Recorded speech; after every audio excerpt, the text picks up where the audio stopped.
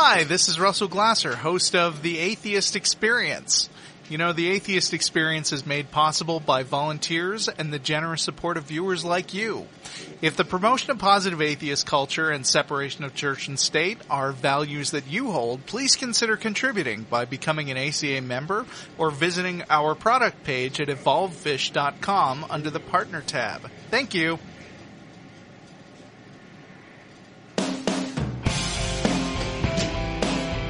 Won't you listen to reason? Will you open your eyes?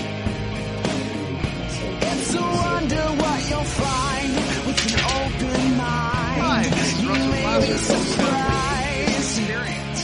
You know, The Atheist Yeah. Experience is made possible by You gotta get away from this illusion. For the sake of the world, this delusion.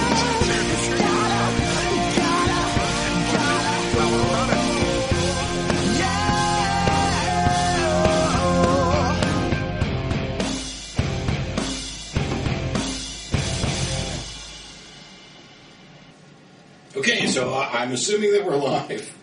All right, this is the Atheist Experience. We're live this week. I can't. Oh, there. Now I can hear myself. Can you hear yourself, John? Yeah. Hey, and we're assuming that we can hear callers. Thanks so much for tuning in. It is Sunday, some date. I think it's the 9th of August. Is that right? 9th of August, 2015. So we're doing this little experiment in our building. A couple of years ago, the Atheist Community of Austin bought a building which we set up as a library. I'll shoot some videos showing the other books. Here's some of them, but it's several rooms full of books, and they're using it as a public access studio. I just realized a problem. I have no idea what camera to look at. I was wondering that too. Is there just going to be a red light?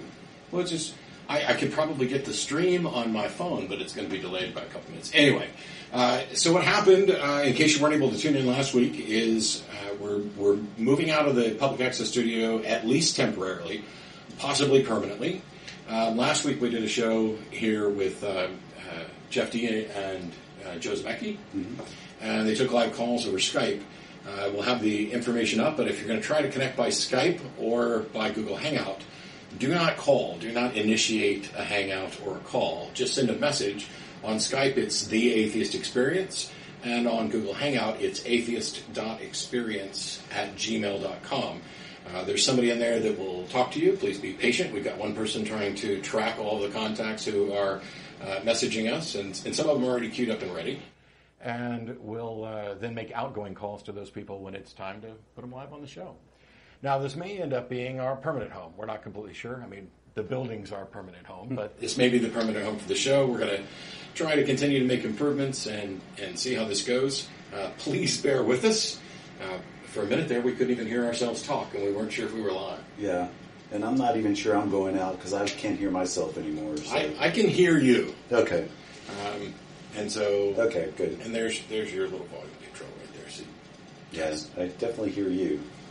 But, yeah, and it was good to see Joe Zemecki again. We haven't seen him for a while. That was cool. Oh, I completely forgot. I'm Matt Dillahunty. This is John Iacoletti. Howdy. Welcome to the Experience. This reminds me, when we had to move the show to my living room, it did like the ghetto shows for a while. Yeah. And of course, it was a lot of great work by Frank at the time to make it happen. I think we've got almost everything set up for a 3-camera shoot with 2 mics, 2 hosts, some water that's empty. No. You're fired. No. I have another drink. Let's go ahead and try this out by trying to take the first caller. We've got Ryan in Fayetteville we're going to connect to real quick, and they'll let me know just as soon as he's connected. So yeah, we're in a mild transition period here, and We got a lot of good feedback on email about the audio being much better than it is at the studio, so we know that it had some problems at the studio, so we're glad that that's working well here. Yeah. And if you previously had called in on the telephone using that number, you don't want to do that anymore because that goes to the old public access studio. Now you'll be calling somebody else's show. But we're going to be trying to set up a phone system in addition to Hangout and Skype. But the nice thing is that this will let us connect with callers around the world a little easier, people who didn't want to make like a long-distance phone call, and after the show's over, whereas we had been going to Threadfield's, and I think El Arroyo. El Arroyo, and I think it says El Arroyo on the website, we're going to be going to a restaurant called Chico's right here on Candy Lane, and I'm sure that Mark will put the address up for you. Ryan, are you there? Hey, how's it going? Good. How you doing?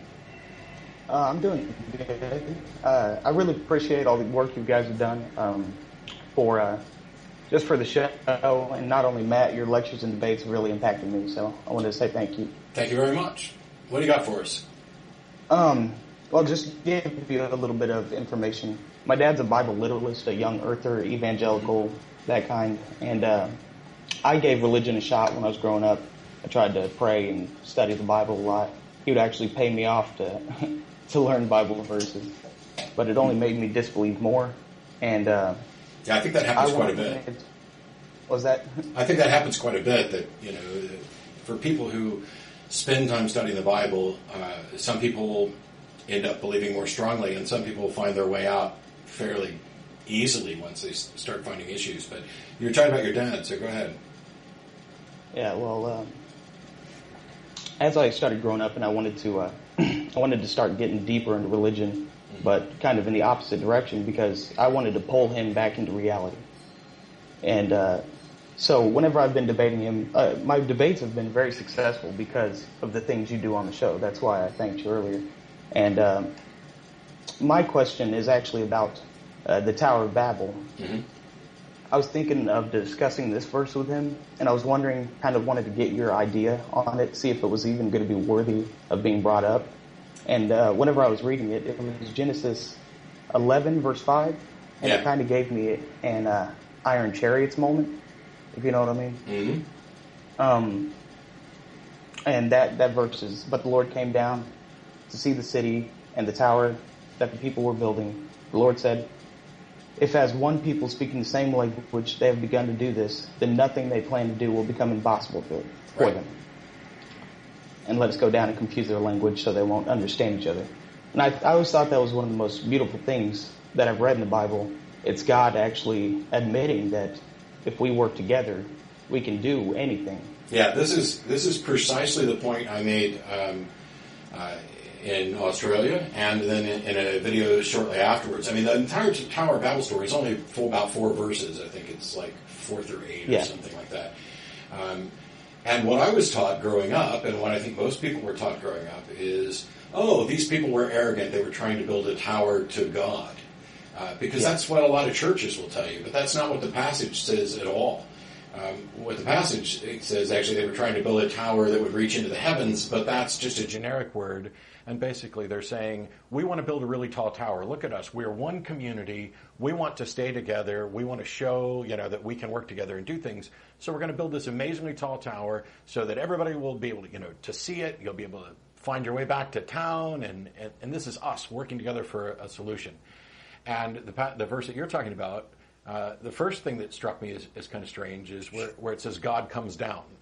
I don't know why God has to keep coming down in the Old Testament. You have this notion that God's everywhere and sees everything, but throughout the Old Testament, he has to keep coming down to find out what's going on or send a messenger down. Hey, what's going on down there in Sodom and Gomorrah? Or I've heard things about Sodom and Gomorrah. Let's see if they're true. I mean, I realize that there's a lot of apologists that will say, this is the language of the people at the time, and of course God knew all this, and this is them trying to understand God. But the key thing about the Tower of Babel passage, to me, first of all, we know that this is not the way that languages spread. We can't trace them all back to one cataclysmic diversion. So we know the story's not true, at least as presented. But what God is basically saying there is, I don't want cooperation and I don't want progress. These people are of one mind, of one language. They're working towards good goals, or they're working towards goals. And if we don't put a stop to this, there's nothing that's that they won't be able to That's one of the points I was actually bringing up in this. I wanted to get to that. Here's the problem. This is a great metaphor for God and religion itself impeding on progress. And I thought that'd be something. Here's the problem with all of it that I raised. What you have here is the Old Testament God being explicitly in opposition to the values of humanism. Because humanism is about us cooperating and communicating and working towards goals to make the world better.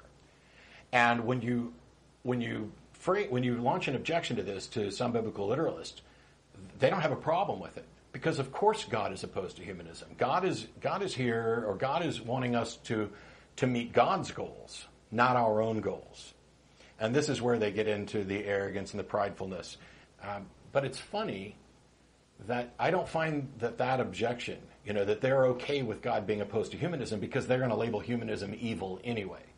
So It might be worth it to step back and have a discussion before you even raise the Tower of Babel and kind of bait the trap a bit by asking, okay, is it good for people to communicate and work towards goals to make this world better for all of us? And depending on what answer you get, you may or may not be able to reference the Tower of Babel as a potential problem.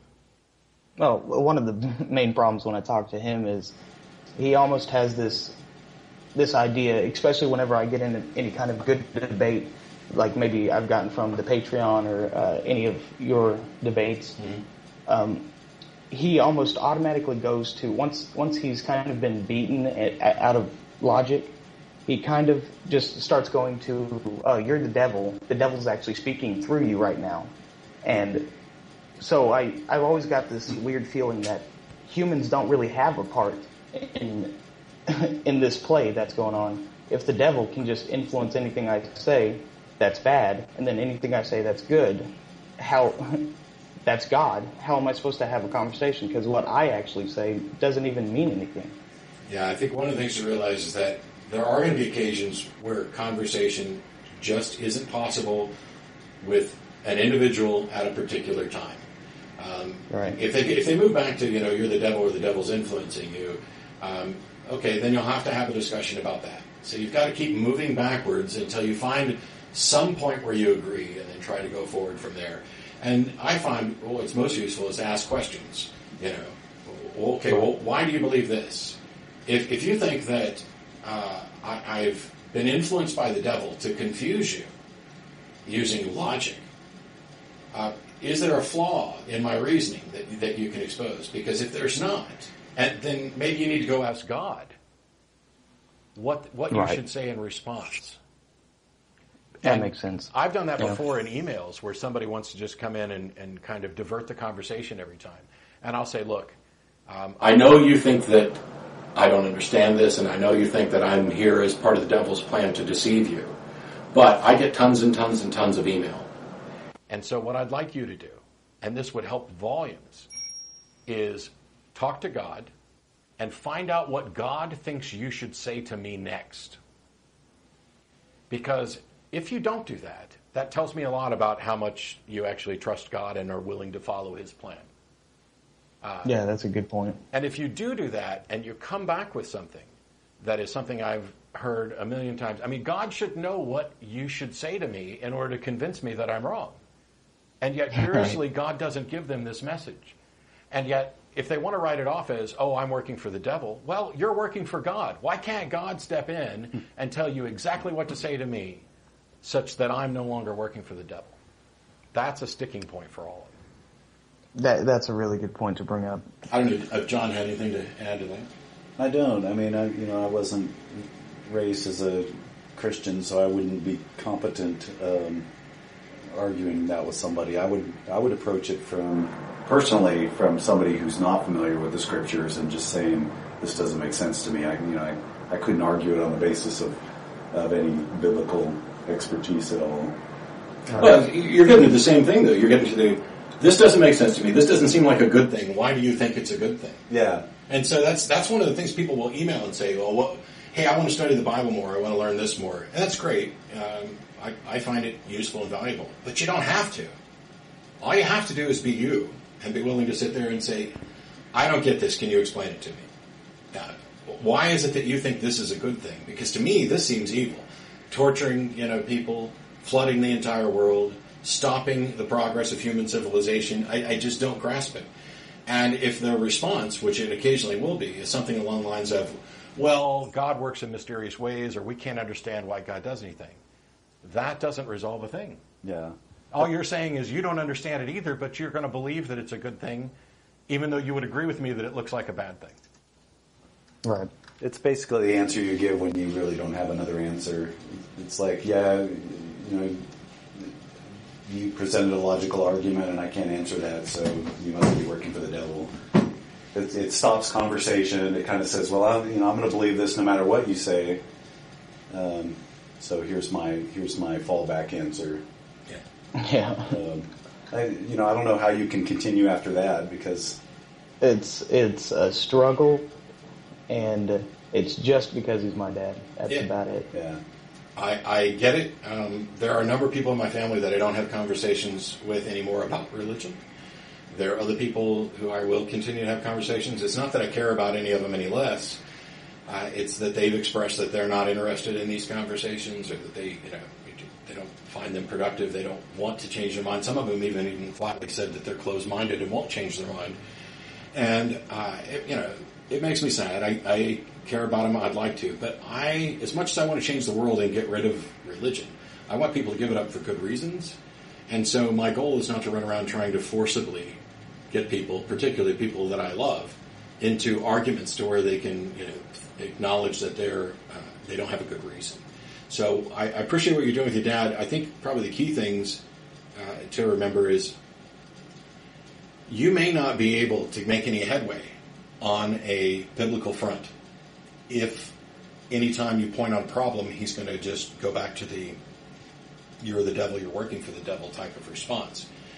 So one of the best things that you can do, and this probably applies to everybody, is to just let your dad know that you love him and you care about him, and that despite the fact that he might think you're working for something evil, you're going to continue to be a good person and do good things, and that you hope this doesn't negatively impact the relationship, and that someday he might maybe get a word from God that would explain to you why all of these things that you do that you think are good are not. All right. Yeah, that makes sense. Cool. I really appreciate it. Thanks for the call, Ryan. I appreciate it. We'll go ahead All and right, get... have a good day, guys. Keep on working. We'll go ahead and get Nicholas in Brazil queued up for a second. I don't know. So you weren't raised Christian, but do you have family members that you've had conversations with about this? Not really. Well, go ahead. I was going to say... Wait, is Nicholas on? No, this is still Ryan, I think. Yeah, this is still... Yeah, go ahead. Go ahead, Ryan. Okay, I was just going to say, I was raised Christian. It was deeply forced upon me. It was, like I said, he even tried to buy me off to memorize verses. So, it's just good ammunition. I still do Bible studies. Nobody had to buy me off and pay me to memorize verses, although I tend to memorize the ones that are more convenient and useful for my current position than just John 3:16. Although John 3:16 is kind of appalling too. That's the for God so loved the world that he sent his only begotten Son, that whosoever blah blah blah. Well, that's what leads into the whole, hey, I'm going to torture and kill myself to serve as a loophole for rules that I created, which is not only some logically strange, it's kind of repugnant. But anyway, while we're waiting for them to queue up Nicholas, you were talking about... Yeah, and I wanted to echo what you said to Ryan about the relationship with his dad. He's your dad. And you may not be able to see eye to eye on religious matters, but the relationship's important. And, if somebody's telling you you're working for the devil, it might be kind of hard to have a relationship. But if you can keep that relationship going despite your differences and discuss things in a way, that's kind of peaceful, I think what you say to him is probably going to sink in. He's, I don't think anybody gets their mind changed immediately from a good argument. It's got, especially about religion. So, but don't mistake that for your message isn't getting through on some level. And he may think about that and over a period of time and kind of think, Ryan made a good point. It's not going to happen overnight, but that's kind of the purpose of having a conversation, is for maybe the long-term effects too. So I think we've got Nicholas from Brazil on the line, but by the way, my entire page of callers just cleared out, just so the people in the control room know. Are you there, Nicholas? Yes, I'm here. Can you hear me? I can hear you just fine. Thanks for calling. I'm really glad to call. It's very nice to be talking to you. It's an honor, actually, because you have been very important in my life. Oh, thank you so much. And I'm very glad that you have Skype now, because Brazil is kind of far Yeah. for me to call. Yeah. Anyway, I'm a biologist, and I really enjoy having discussions about science. And there is something that has been coming up a lot about discussing with theists and pseudoscientists. Eventually, we can corner them by countering all their arguments, and they get to, well, you just gotta have faith and all that. It always gets to that. Every time. But, and that's where it gets tricky, because we need to explain to them why reason is so superior. Why is reason in the scientific method so superior to faith? And it's kind of hard, because it does seem circular, to explain reason with reason. So how can we get over that and tell them, convince them that reason is actually the best way to go? So I don't know if you want to address this, but my take on this is really simple. They already use reason all the time for everything else other than this particular one where they want to set aside reason. So they already see the value of reason and evidence largely. So it seems to me that the point is to expose the problem with faith. And to me, probably the best way to do that is to ask them, is there any position anyone could propose that somebody could not merely accept based on faith? And so clearly, if there's 1,000 propositions, and if we knew that 999 of them were wrong, if we were able to assess that, but all 1,000 of them could be accepted on faith, and which would mean that faith is in no way a good way to determine that you're believing something that's true or likely true. Yeah, definitely. But it doesn't seem hard to convince them in that particular point, a couple of days ago I was talking to a cousin of mine who she's studying to be a doctor, and she told me, I'm not like you. I don't believe science has all this supremacy. I don't believe science is this great thing, this thing that has all the answers. And I'm like, I don't even know how to respond to that. It's so obvious that science is the best way to... Well, science, I don't know. Science, first of all, doesn't claim to have all the answers. We're still looking for things. The point is that what we're talking about is what's the best way to be fairly confident that we're finding out accurate information. Science doesn't make proclamations about truth. It doesn't say X is true. It builds models of the world that best describe the available evidence and that is best supported by evidence and reasoned argument. And so what we're doing is we're looking around at the world and we're saying, wow, we really would like to explain this. What's the best way to come up with an explanation? And the various methods within science have continuously demonstrated that they're the most reliable pathway to understand it. Whereas faith has never demonstrated this at all. In fact, it's demonstrated the opposite.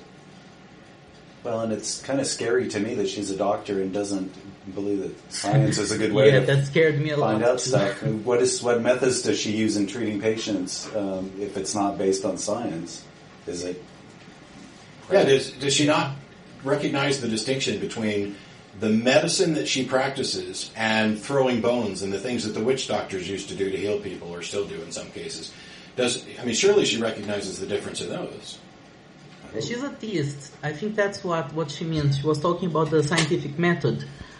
And it's very tough to explain why. Because for some people it's so obvious that, there's magic and there's something guiding everything and all that. And it's such a different worldview. I can't get around to it and have a discussion with people when it gets to that point. Yeah, now what you're talking about is more along the lines of these people have had some personal experience, and they have reached the conclusion that the best explanation for that experience is something supernatural, a god or whatever, because that's what religions have offered as the explanation. So they accept these explanations, and then every time they hear another example of this, to them it becomes all this testimonial evidence starts to accumulate. Here's another person who believes what I believe. Here's another person who believes what I believe. And that strengthens it. And you've got to get back to the core and get them to think about and recognize, okay, did I have a good reason for reaching that conclusion in the first place? Because an accumulation of anecdotes doesn't mean that you now have a stronger case for what you believe. And that's what they're doing. And it's like, if somebody walked in right now and said it was raining, if I couldn't see out the window, I'd probably believe them right off the bat, because that's what we do. We tend to believe and trust people, and we want to be trusted. And when you tell somebody, I don't accept, what you believe. You believe that the best explanation for the universe is that a God did, and you tell them you don't accept that. To them, even though you're not calling them a liar, that's what they might take away from it. They feel, personally offended. I've told you something, and you're not believing me. And they're going to take this as an affront. And every time somebody says they do believe them and they accept them, this gets piled on as extra confirmation, and it boosts their confidence level. But your confidence level in an idea has nothing to do with how true it actually is. That's just an expression of how convinced you are. And so you've got to kind of explain this to them so that they can say, okay, let's say for a second, just for a second, that I was mistaken about this, that I didn't have a good reason when I initially started believing these things. How would I go about finding good evidence to confirm what I believe? And if all they can make an appeal to is faith, then you'll have to contrast that with how we would normally go about finding evidence. You're right, it's not an easy task for a lot of people. You've got to drill down to basics, and you might have to talk about something that has nothing to do with religion on its face, but instead has to talk about the process that we go through to determine whether or not something is reasonable to believe. Yes, precisely. I know you have a nice insight on this subject. Thank you very much. Thanks, Nicholas. I appreciate it. Thank you. And thanks, John, too. Thanks, Nicholas. Well, so while we're queuing up Mohammed from Dubai, I don't know if you had anything to add to that as well. No, just what I was saying about she's a doctor. She should understand the scientific method more than most people, I would think. So that goes back to what you were saying about they already use reason and science in most of their life. But then they say, well, but science isn't always the best way to determine stuff. But I bet she prescribes medicines based on things that were tested with the scientific method and treatments and antibiotics and whatever. It's just, for some reason, there's this appeal, this compartmentalization that says, I'm going to use it for my profession and most of my life, but when it comes to this other thing, I'm going to just disclaim science as being the right approach, and I don't understand that. It's special pleading. Yeah, it's kind of I think one of the things is, okay, when you're figuring out what dosage to give a client, are you going to rely on the scientific information, or are you just going to say, you know what, God knows everything, let me just ask God what dosage I should give this client? And by the way, if you believe in God, and you believe that God knows these things, and that He communicates with you and gives you information, if you're a doctor, why wouldn't you do it that way? The fact that doctors, who also happen to believe in God, are following the science when it comes to dosage and things like this and prescriptions, rather than just appealing to God, I think demonstrates kind of a failure of faith. One that I'm very happy with, by the way. I wouldn't want my doctor to do that. But we've got Mohammed from Dubai on. How are you doing? Thanks for calling. Hello, Matt. John. Hi, Mohammed. Matt, if you remember, I called you a few months ago. We were talking about nationalism and jingoism. Yeah. We had quite a debate on that. Yeah, thanks for Skyping back with us at our new headquarters. Yeah, it's definitely good to keep up. Well, today, I wanted to ask two questions, and they're in part relating to some of the experiences I've been talking to other people, other believers, theists. And what I've noticed is that, and I might be wrong in this view, that when I discuss beliefs, especially when it comes to fundamentalist Christians, the way they in terms of how they express why they believe what they believe, I find it amongst the least rational in terms of claims. Give you an example. Like from my background, when I was so to speak, a fundamentalist Muslim, for lack of a better term. I mean, I would never use the term like, okay, you're just working for the devil. I mean, that's just a stupid argument. I was convinced that I could actually prove that Islam was the truth based on pure rationalization. I mean, the reason for that is the Quran itself is the way it expresses itself is more argumentative than the biblical passages, which is more historical in context. I will say though that not all Christians are the same, and not all of them are going to immediately go leaping to the "you're working for the devil" thing. There are a number of apologists who will present arguments, and they think they have reasonable arguments. I mean, you look at somebody like William Lane Craig.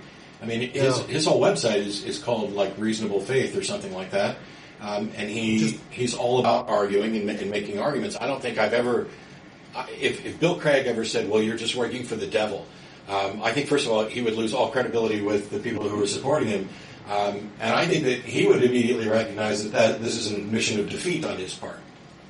Ironically, Bill Craig uses an 8th century Muslim argument. Yes. And very few Christians actually know that. This was actually devised by Muslim theologians from the 8th century. So I mean, and given that, I mean, this goes to my second question. Do you think that because, and I could be wrong here as well, because Muslims might want to justify their beliefs in a more rational sense than just pure blind faith, because they will sit and want to prove to you that their belief is true. Does that mean that not that I contend with those beliefs, but I'm just saying that does that mean that it's more likely to promote positive atheism in the Muslim world, or specifically the Arab world, or is actually more of a guise even more difficult to do that because of the fact that they rationalize their beliefs more heavily than other religions would? So we'll let John vote first. Do you think it would be easier to talk to people who think they've been reasoned into their faith, or more difficult to talk them out of it because they think they've been reasoned into it? Probably more difficult. I'm going to agree with John. I've said several times that the literalist fundamentalist Christians, the redneck Christians, which I'm happy to say I'll count myself among the rednecks on many occasions, I think they're prime targets, because when you believe that the earth is 4,000 to 10,000 years old, there's a really easy, if you can get them to accept science, as soon as you show that this is wrong, their worldview starts crumbling. The problem with moderate and liberal Christians is that they have rationalized away a lot of these problems and come up with a softer, gentler, more consistent with the world version of Christianity. The Catholic Church accepts evolution. They just think God tinkered with it a little bit, whereas a fundamentalist, literalist Southern Baptist might not accept evolution at all. And you've got somebody like Kent Hovind or Ken Ham and Ray Comfort who think that evolution's a fairy tale for adults. When you switch over to the Muslim world, you've got, or even the larger Arabic world that is dealing with the various versions of Islam, they have been, as you pointed out, in many cases instructed that the Quran contains all sorts of insightful information about science, and that these are proofs. And you have, I think that the saddest thing about the Arabic world and the change of this, if you watched not Carl Sagan's Cosmos, but Neil deGrasse Tyson's version of Cosmos, in episode 5, I was sitting there with my wife, and we were so excited because they went and they showed how Muslim society at the time was the pinnacle of learning. They were inviting scholars from everywhere. They were sharing ideas. And then there was essentially, now this is where Cosmos stopped. I was expecting them to make this point, and they didn't. But what happened, the reason that this entire area kind of settled into decline, one of the principal things is there was a Muslim imam whose name I've forgotten, who said that mathematics is the purview of God, and it basically halted all property. I know about Muhammad. I know about Ghazali, but I'll disagree with Tyson that he was the cause of the collapse of the intelligentsia in the Muslim world. Perhaps not on his own. He wasn't the first.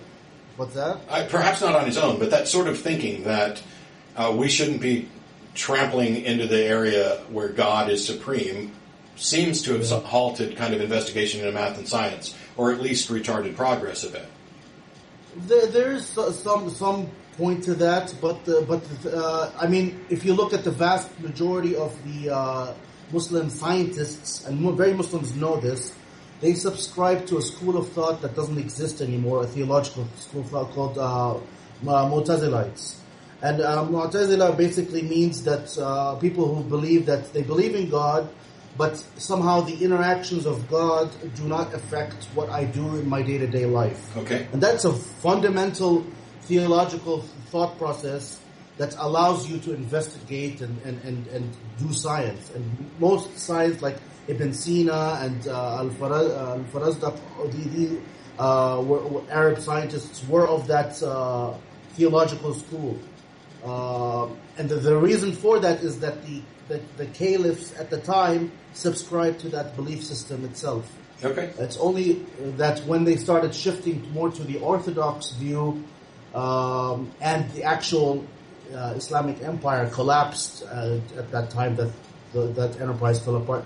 But you have to know that it fell apart in Baghdad, but it was soon replaced in Cairo and Cordoba, which flourished there as well. I mean, the point is that, okay, my objective, I don't want to convert Muslims to become atheists. That's not, I don't care whether people believe in God or not. For me, it's irrelevant. I do. What is relevant? How can it be irrelevant?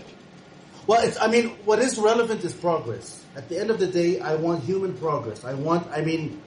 If that belief is going to hinder that progress, then yes, it's going to be an issue. And what I'm curious about is how it can't. So if you have, now I understand that there are schools of thought, and by the way, the one you described within Islam also exists in some liberal Christian traditions as well, that, God's not going to tamper with the lab results, and anything that we discover about reality is a discovery about what God wanted us to discover, so they're not in conflict even if they appear to be. But if you believe that there is a supernatural being who can and does intervene and manifest in reality at any point, that belief has some thought process behind it. And if it's not true, then your brain now has a heuristic that leads to a false conclusion that might be used and co-opted in other areas. So to me, it's about expunging our brains of as many false ideas as possible. I fully understand that there are some believers whose belief in God dramatically impacts their worldview, and there are other believers where it doesn't really impact it that much at all. But the underlying foundation for why they believe, I think, is still there and can lead to thought. So I do care about what people believe because our beliefs inform our actions. And I don't know that you can have... No, but you mentioned a key point, the difference between believing in something and why you believe in that something. Yes. I'm concerned with the thought process, the actual, how you reach conclusions. So, for example, I have children. I don't go around sitting them, by the way, kids, there's no God, there's no God. That's not a useful way to talk to them, Yep, and neither I would would say, look and investigate the world, come to the conclusion for yourself. Yep. Don't if that's thought process is going to lead you to believe in God, okay, but don't let that hinder your progress and this is, the biggest problem I feel that, especially in the Arab world. I don't want to generalize the entire Muslim world. Sure. Because Turkey and Malaysia are doing great, are moving forward. It's just that the Arab world is just stuck in, medieval thinking, and I don't know. I want to know what suggestions you have to do to promote some kind of positive thought, as of course without being risk of being persecuted, how. And that gets to one of the key issues, and of course it depends, as you mentioned, that it's going to be different in different nations and different areas. But when you've got bloggers in Bangladesh and other areas that are being imprisoned or killed because they dare to speak out on how they don't believe that a God exists, if they dare to criticize, Islam or any religion. That's something that's fundamentally got to change. You've got countries that are basically scrubbing internet access, which we were optimistic that access to information on the internet is likely to change the world for the better. And if you've got countries that are scrubbing your internet access to the point where you can't get to the things that would make the world better, I don't know that there is a solution that either you or I could be a part of. It may need to be implemented at the nation level, and I don't know enough about the interactions between nations, the United Nations and stuff like that to figure out what would be the right solution. I really would, if I had a solution, man, I'd freaking quit the show right now and just go work on that only. And then come back and tell y'all how awesome it was that we fixed the whole world. But I don't have that solution. I mean, I'm thinking of doing some kind of... I mean, one thing I want to promote is evolution. And as you know, like, whether this is statistically factual or not, according to most statistics, up to 90% of the Arab world subscribe to creationism. Now, they don't believe in the young earth creationism the way biblical literalists would, but they would believe that at least when it comes to evolution, that they might accept it when it comes to all other living beings, but when it comes to human beings, somehow it's special, even though the mountains of evidences are there. I think my favorite kind of test in that area that I've seen evolutionists do. I just talked to Jerry Coyne about this the other day when he was in Austin. I interviewed him. You can line up all of the hominid skulls, for example, from modern to as ancient as we have, and the evolutionary biologists will see this as a gradual change over time. Yeah. But a young Earth creationist, or even an old Earth creationist in many cases, will draw a line somewhere and say everything, to the right of this is ape, and everything to the left of this is, human, and they'll come up with all kinds of ad hoc explanations for why they draw the line there, and why does this one count as human when it's different from this one? This is, an aberration. This one had some kind of skeletal defect. Okay, but we found many of these that have the same skeletal. Well, who knows? So have them go through and draw their line where everything on one side is ape and everything on the other side is human, and then have them explain why they drew their line there. And do this with a bunch of different creationists, and then publish the results to show that they're all drawing different lines in different places for different reasons. And so at a minimum, they cannot all be correct, but they could all be wrong.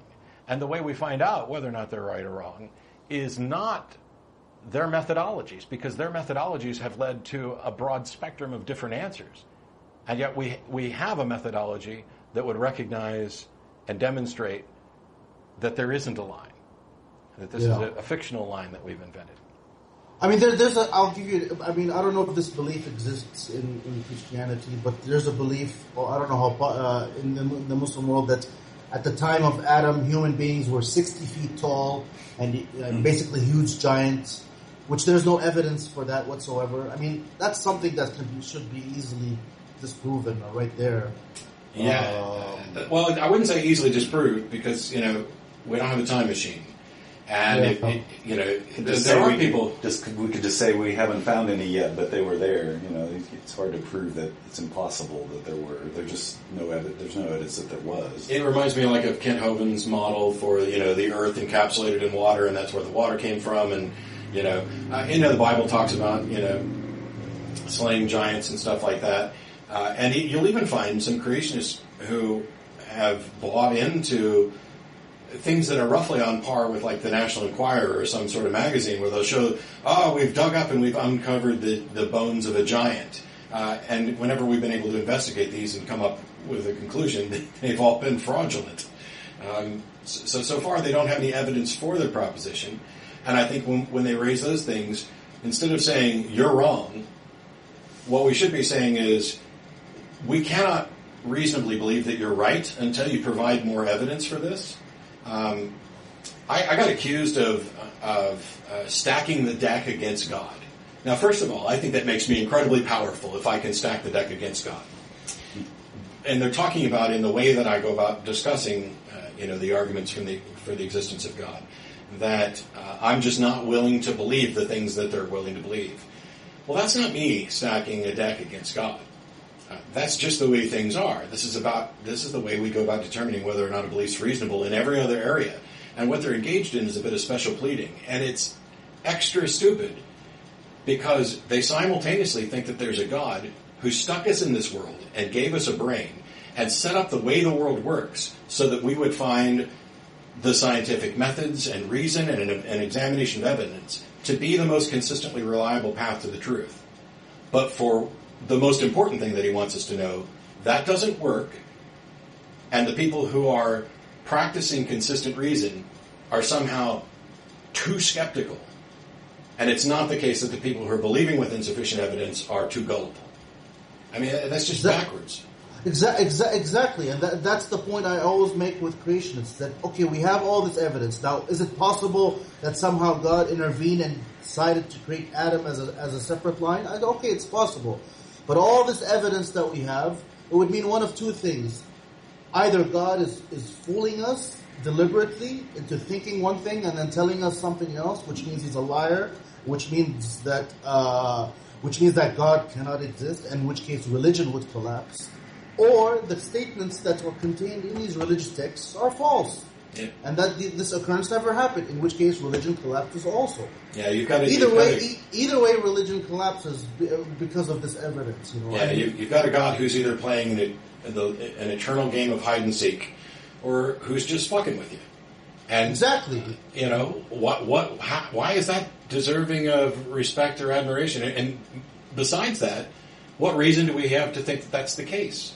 And if you're claiming that your God is omnibenevolent or whatever, that he's a good being, then the idea that he's just messing with you is contrary to that. And as you said, the religion collapsed. We're running short on time. I want to try to get to at least one more caller. I really appreciate the call. I hope the stream's working well for you in Dubai. And one of these days I'll get back to Dubai. Please, if you do, please ring me up. Will do. Thanks so much. All right, take care. Bye-bye. Let's try to get to John in Cincinnati, who has a question for me and this John. Okay. Which, while they're setting that up, there's this idea that we're getting ready to address that may or may not be true. Right. And John, are you there yet? Not yet. Almost. We're waiting for the thumbs up. I tell you what, John, as soon as they actually connect you just go ahead and start talking and interrupt us, and we'll get right to your point. By the way, as a reminder, after this show's over, we're going to get together and go to Chico's at 1304 West Koenig Lane. That's Koenig. It's just down the street from the studio. I'm not going to be able to go tonight because I have a podcast that I have to go do. By the way, we're not locked into an hour. I think I mentioned this at the top, that one of the things that we'll be able to do if this becomes our continued permanent home is we'll be able to go back to a 90-minute format that a lot of us liked, and a lot of callers liked. And so we don't have John. So let's answer John's question anyway.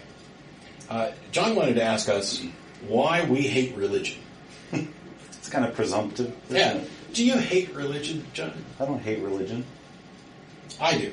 So we're a slight difference there. Okay. I don't hate religious people, though. I hate religion in the sense that I don't find it to be a true concept. I don't find it to be... there are benefits. Sure, we've pointed out before, religions can offer benefits, but more importantly, people provide benefits that they then attribute to their religion. I despise kind of all ideas that if they haven't demonstrated that they're actually true, and yet countless people believe them and act upon them. I have a huge problem with that. Yeah. So that's what I hate is people who do harmful or destructive things in the name of religion. Yeah. It might be a fine point, but the religion itself. Oh, we got Josh in Nebraska. Are you on there? Because I know that's a little bit leggy. Hey, Josh. Hey there. I'm just calling. I had we celebrated my grandparents' 60th wedding anniversary this weekend. And my family is a little bit interesting.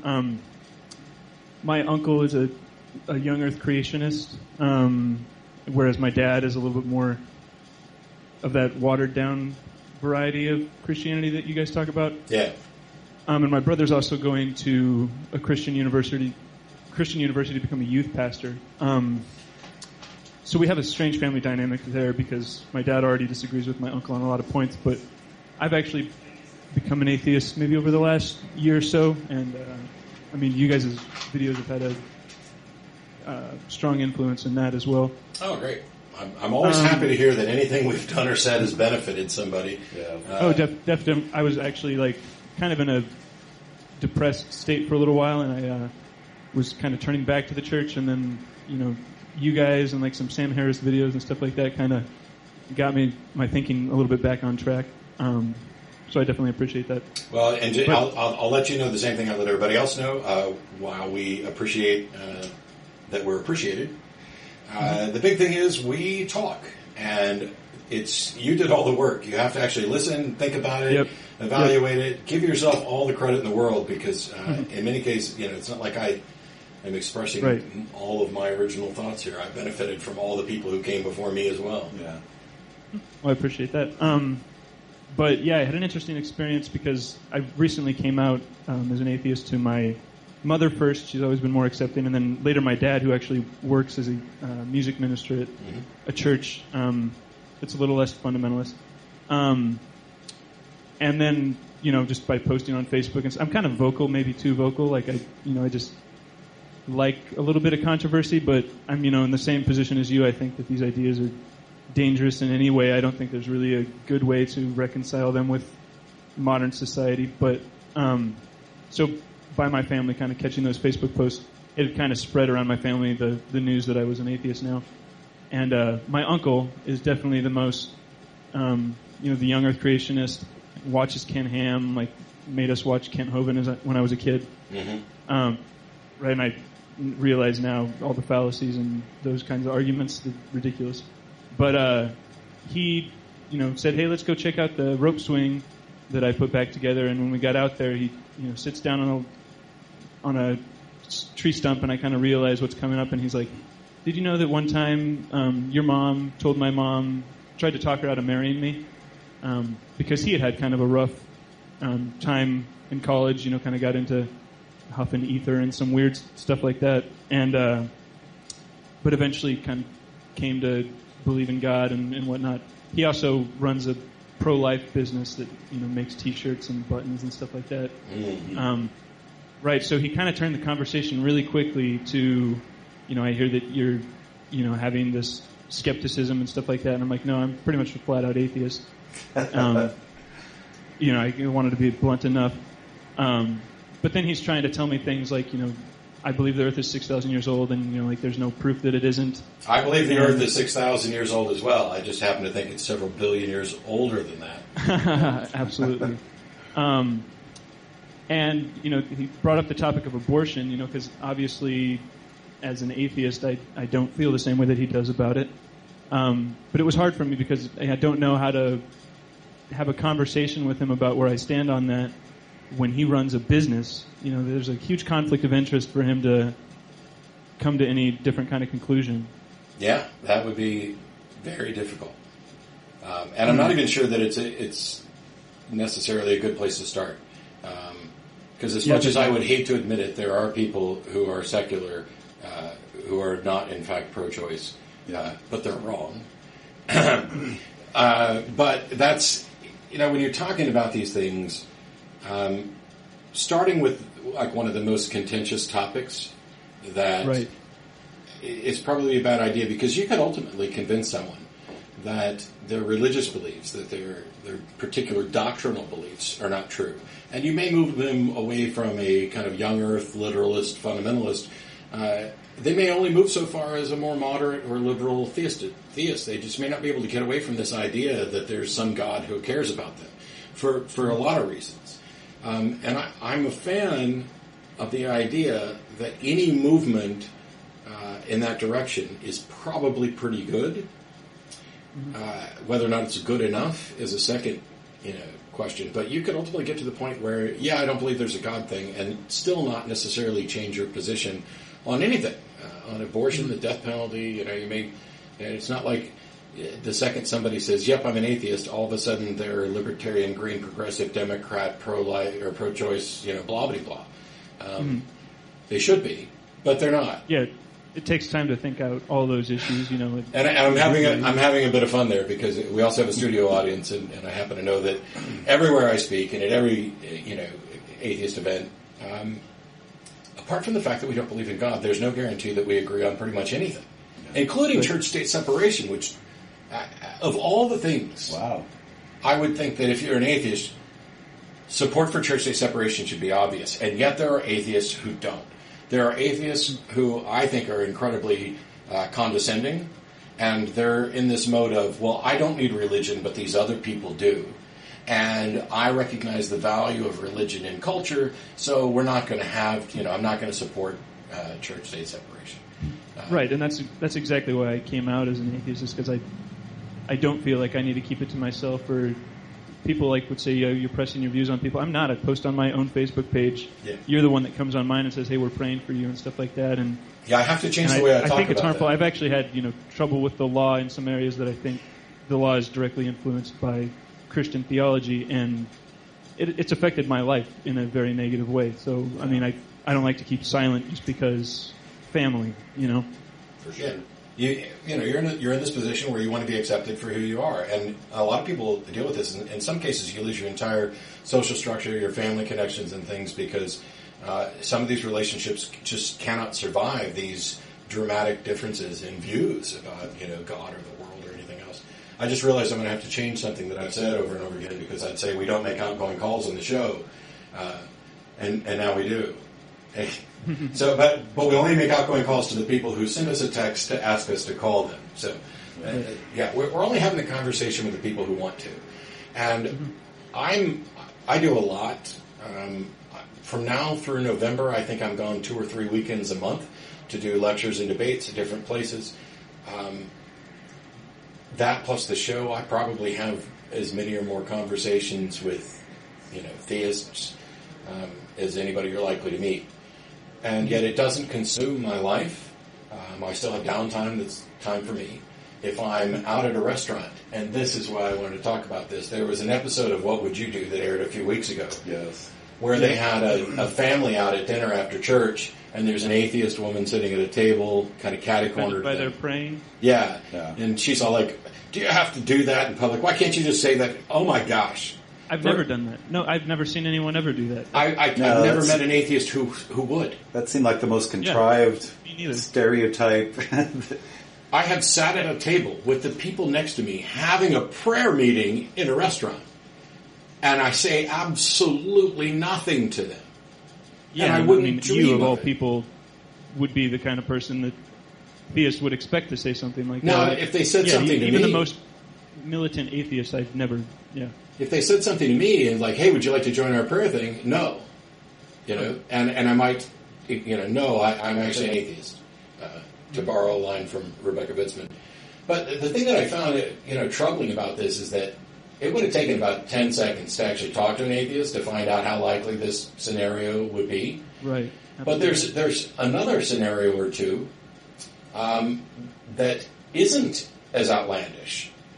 Because while I've sat at a table at a restaurant where people were praying and said nothing to them, I've had people approach my table at a restaurant to come tell me about Jesus. Mm-hmm. And I also wonder, not only in the what would you do scenario, I also wonder what would you do if that wasn't a table full of Christians who were sitting there praying, but perhaps Muslims who were praying. Right. Or some other religion. Yeah. And instead of an atheist objecting to it, have a Christian get all belligerent and tell them how this is a Christian nation.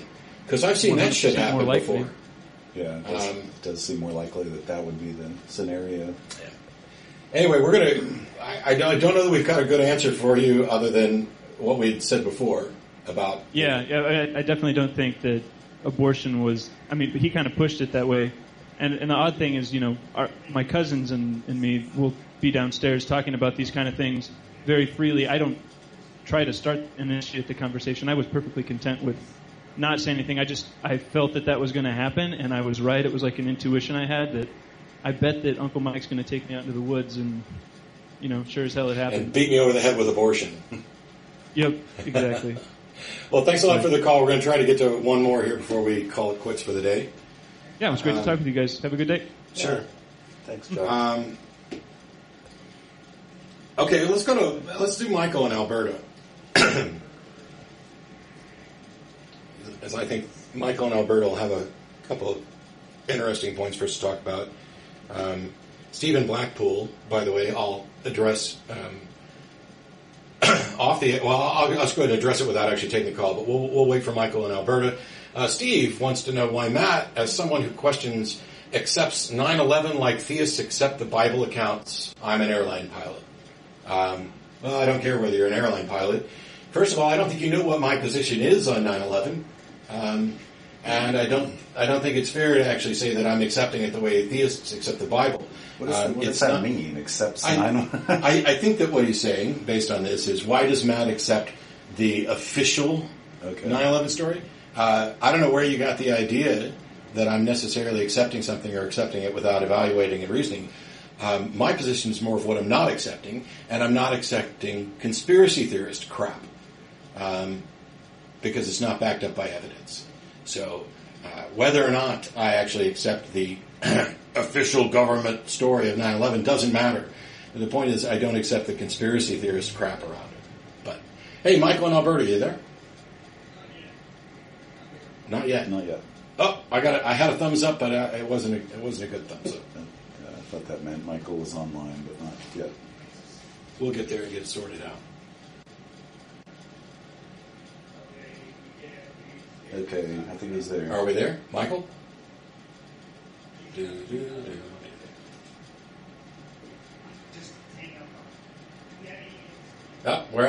guess we're not going to get Michael in Alberta. So let's go ahead and address Michael's thing. Just you and I. We're not going to do any more callers today, so Ben can take a break. We're going to do this discussion before we head out for the day. I'm Michael in Alberta, Canada. Okay. I believe in God, but not the one you talk about on the show. Which is the one we talk about on the show. Exactly. This is a caller-driven show. I'm happy to talk about whatever God the caller's calling about. Yeah. Now, it's possible that he believes in a God that we've never talked about on the show. I don't know. Hopefully, maybe we'll get an email. By the way, you can email tv@atheist-community.org. That goes to a bunch of people. We can't promise to reply, but all the hosts and co-hosts get it. We will try to read all of them, even if we don't reply to all of them. But this idea that somebody believes in a God we don't talk about in the show is one of the reasons I wanted to get him on. Is what God do you believe in? I'm happy. I've talked about all kinds of gods. Bizarre gods that don't even make any kind of sense. Deistic, non-interventionist gods that don't manifest in reality. Catholic gods, Protestant gods, Muslim gods, Hindu gods. God is love. God is love. We've had discussions about the ancient Roman and Greek gods because I said that nobody still believed in them, and then of course somebody called or wrote in to say that they in fact did. They actually do. We've had calls from people who can barely describe in words the God that they believe in. When I think and I'm guessing, I hear from Christians quite often. I believe in God, but not the God that you talk about on the show. But pretty much the same thing he's saying.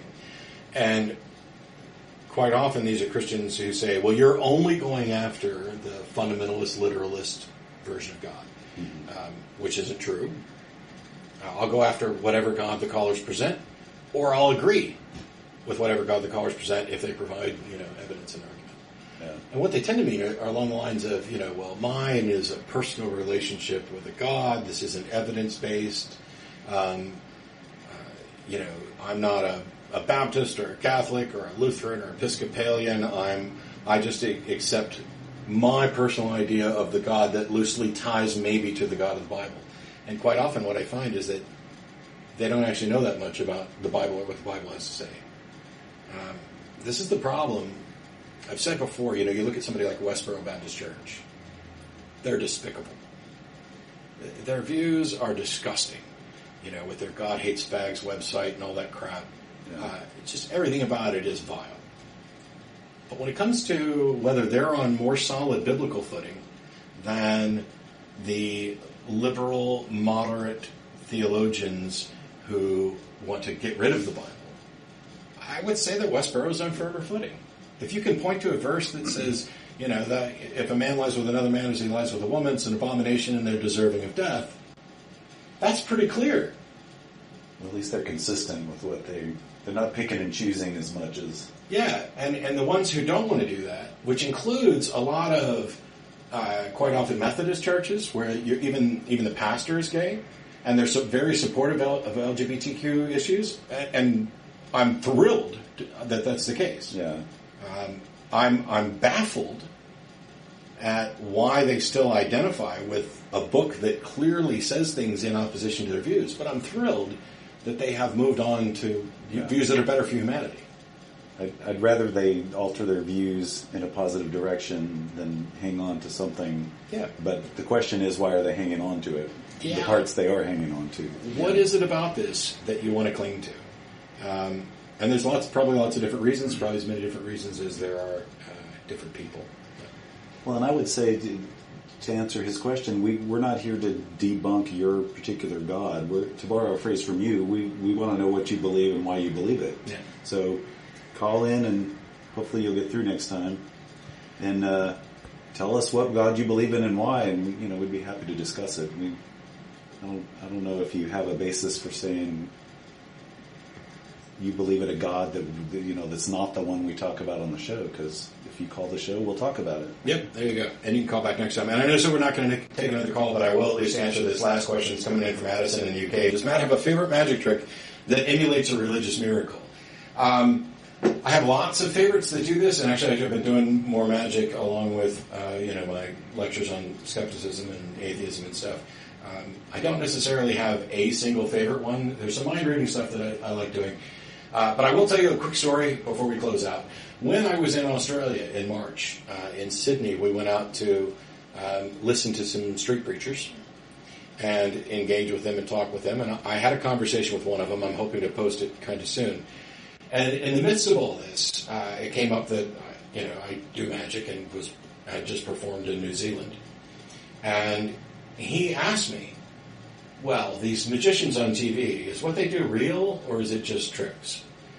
And I realized right off the bat exactly what type of individual I was speaking to. Because when I was in the Navy, I was still a Christian, but I would do like card tricks. And there were some people who would freak out and say, what's it like to have all the demonic energy flowing through you? And I'm like, no, this is... And then I would show them how I did it because I was terrified as a young Christian of having them think that I was possessed by demons. So I would show them how I did it. And they would look at me and say, that's not what you did when you showed it to me. Oh, wow. They're so convinced that what they saw was a miracle that even showing them how it's done did not abuse them of this notion that it's a miracle. And I realized that I was talking to somebody like this while I was speaking to that guy there. And I said, look, I can't tell you how every magician's ever done. Because first of all, I don't know. Second of all, I'm not just going to run around exposing things. But generally speaking, I've yet to meet any magician who uses anything other than trickery. And they're all mundane things, and the true secrets behind them are ugly and dirty and everything else. And he goes, well, what about this dude who levitated on TV? And so I said, what, you mean like this? And I walked about 4 or 5 steps away, turned around, did a quick little levitation. And when I looked back, his face, I kid you not, was like he had witnessed Jesus himself for just a few seconds. And he started to mellow. And I said, stop. Remember how you feel right now, because you're ready to put me in the same category as the people who you think are operating by supernatural means. And I said, step about 4 steps over here. And he does. And I did it again. And now he's in a position to see what's actually happening. And the look on his face was like... And I said, stop. Remember how you felt a minute ago. And remember how you feel now. The big secret is I knew something you didn't know. The big secret is that you had not sufficiently investigated this, and yet you came to a conclusion, and you were wrong. Isn't it possible that when it comes to claims about God, that you have not sufficiently investigated and yet have come to a conclusion? And he said yes. So yeah, a little quick levitation is probably my favorite magic trick for demonstrating a religious miracle, at least with some people. But That's all the time we have for today. Thanks everybody in the studio audience. Thanks to Mark and Ben back in the studio for helping to make everything work out. And John for sitting in with me. We'll be going to Chico's down the street, 1304 West Koenig Lane. And we'll be back next week. I'm not quite sure who will be on. But we'll be, maybe me, I don't remember. Anyway, we'll be doing another show, and hopefully we're going to continue making improvements. We move from 1 camera to 3 cameras. We've got Skype and audio calls and YouTube this week. Yep, YouTube this week. So we'll see you all next week. Bye-bye. Bye.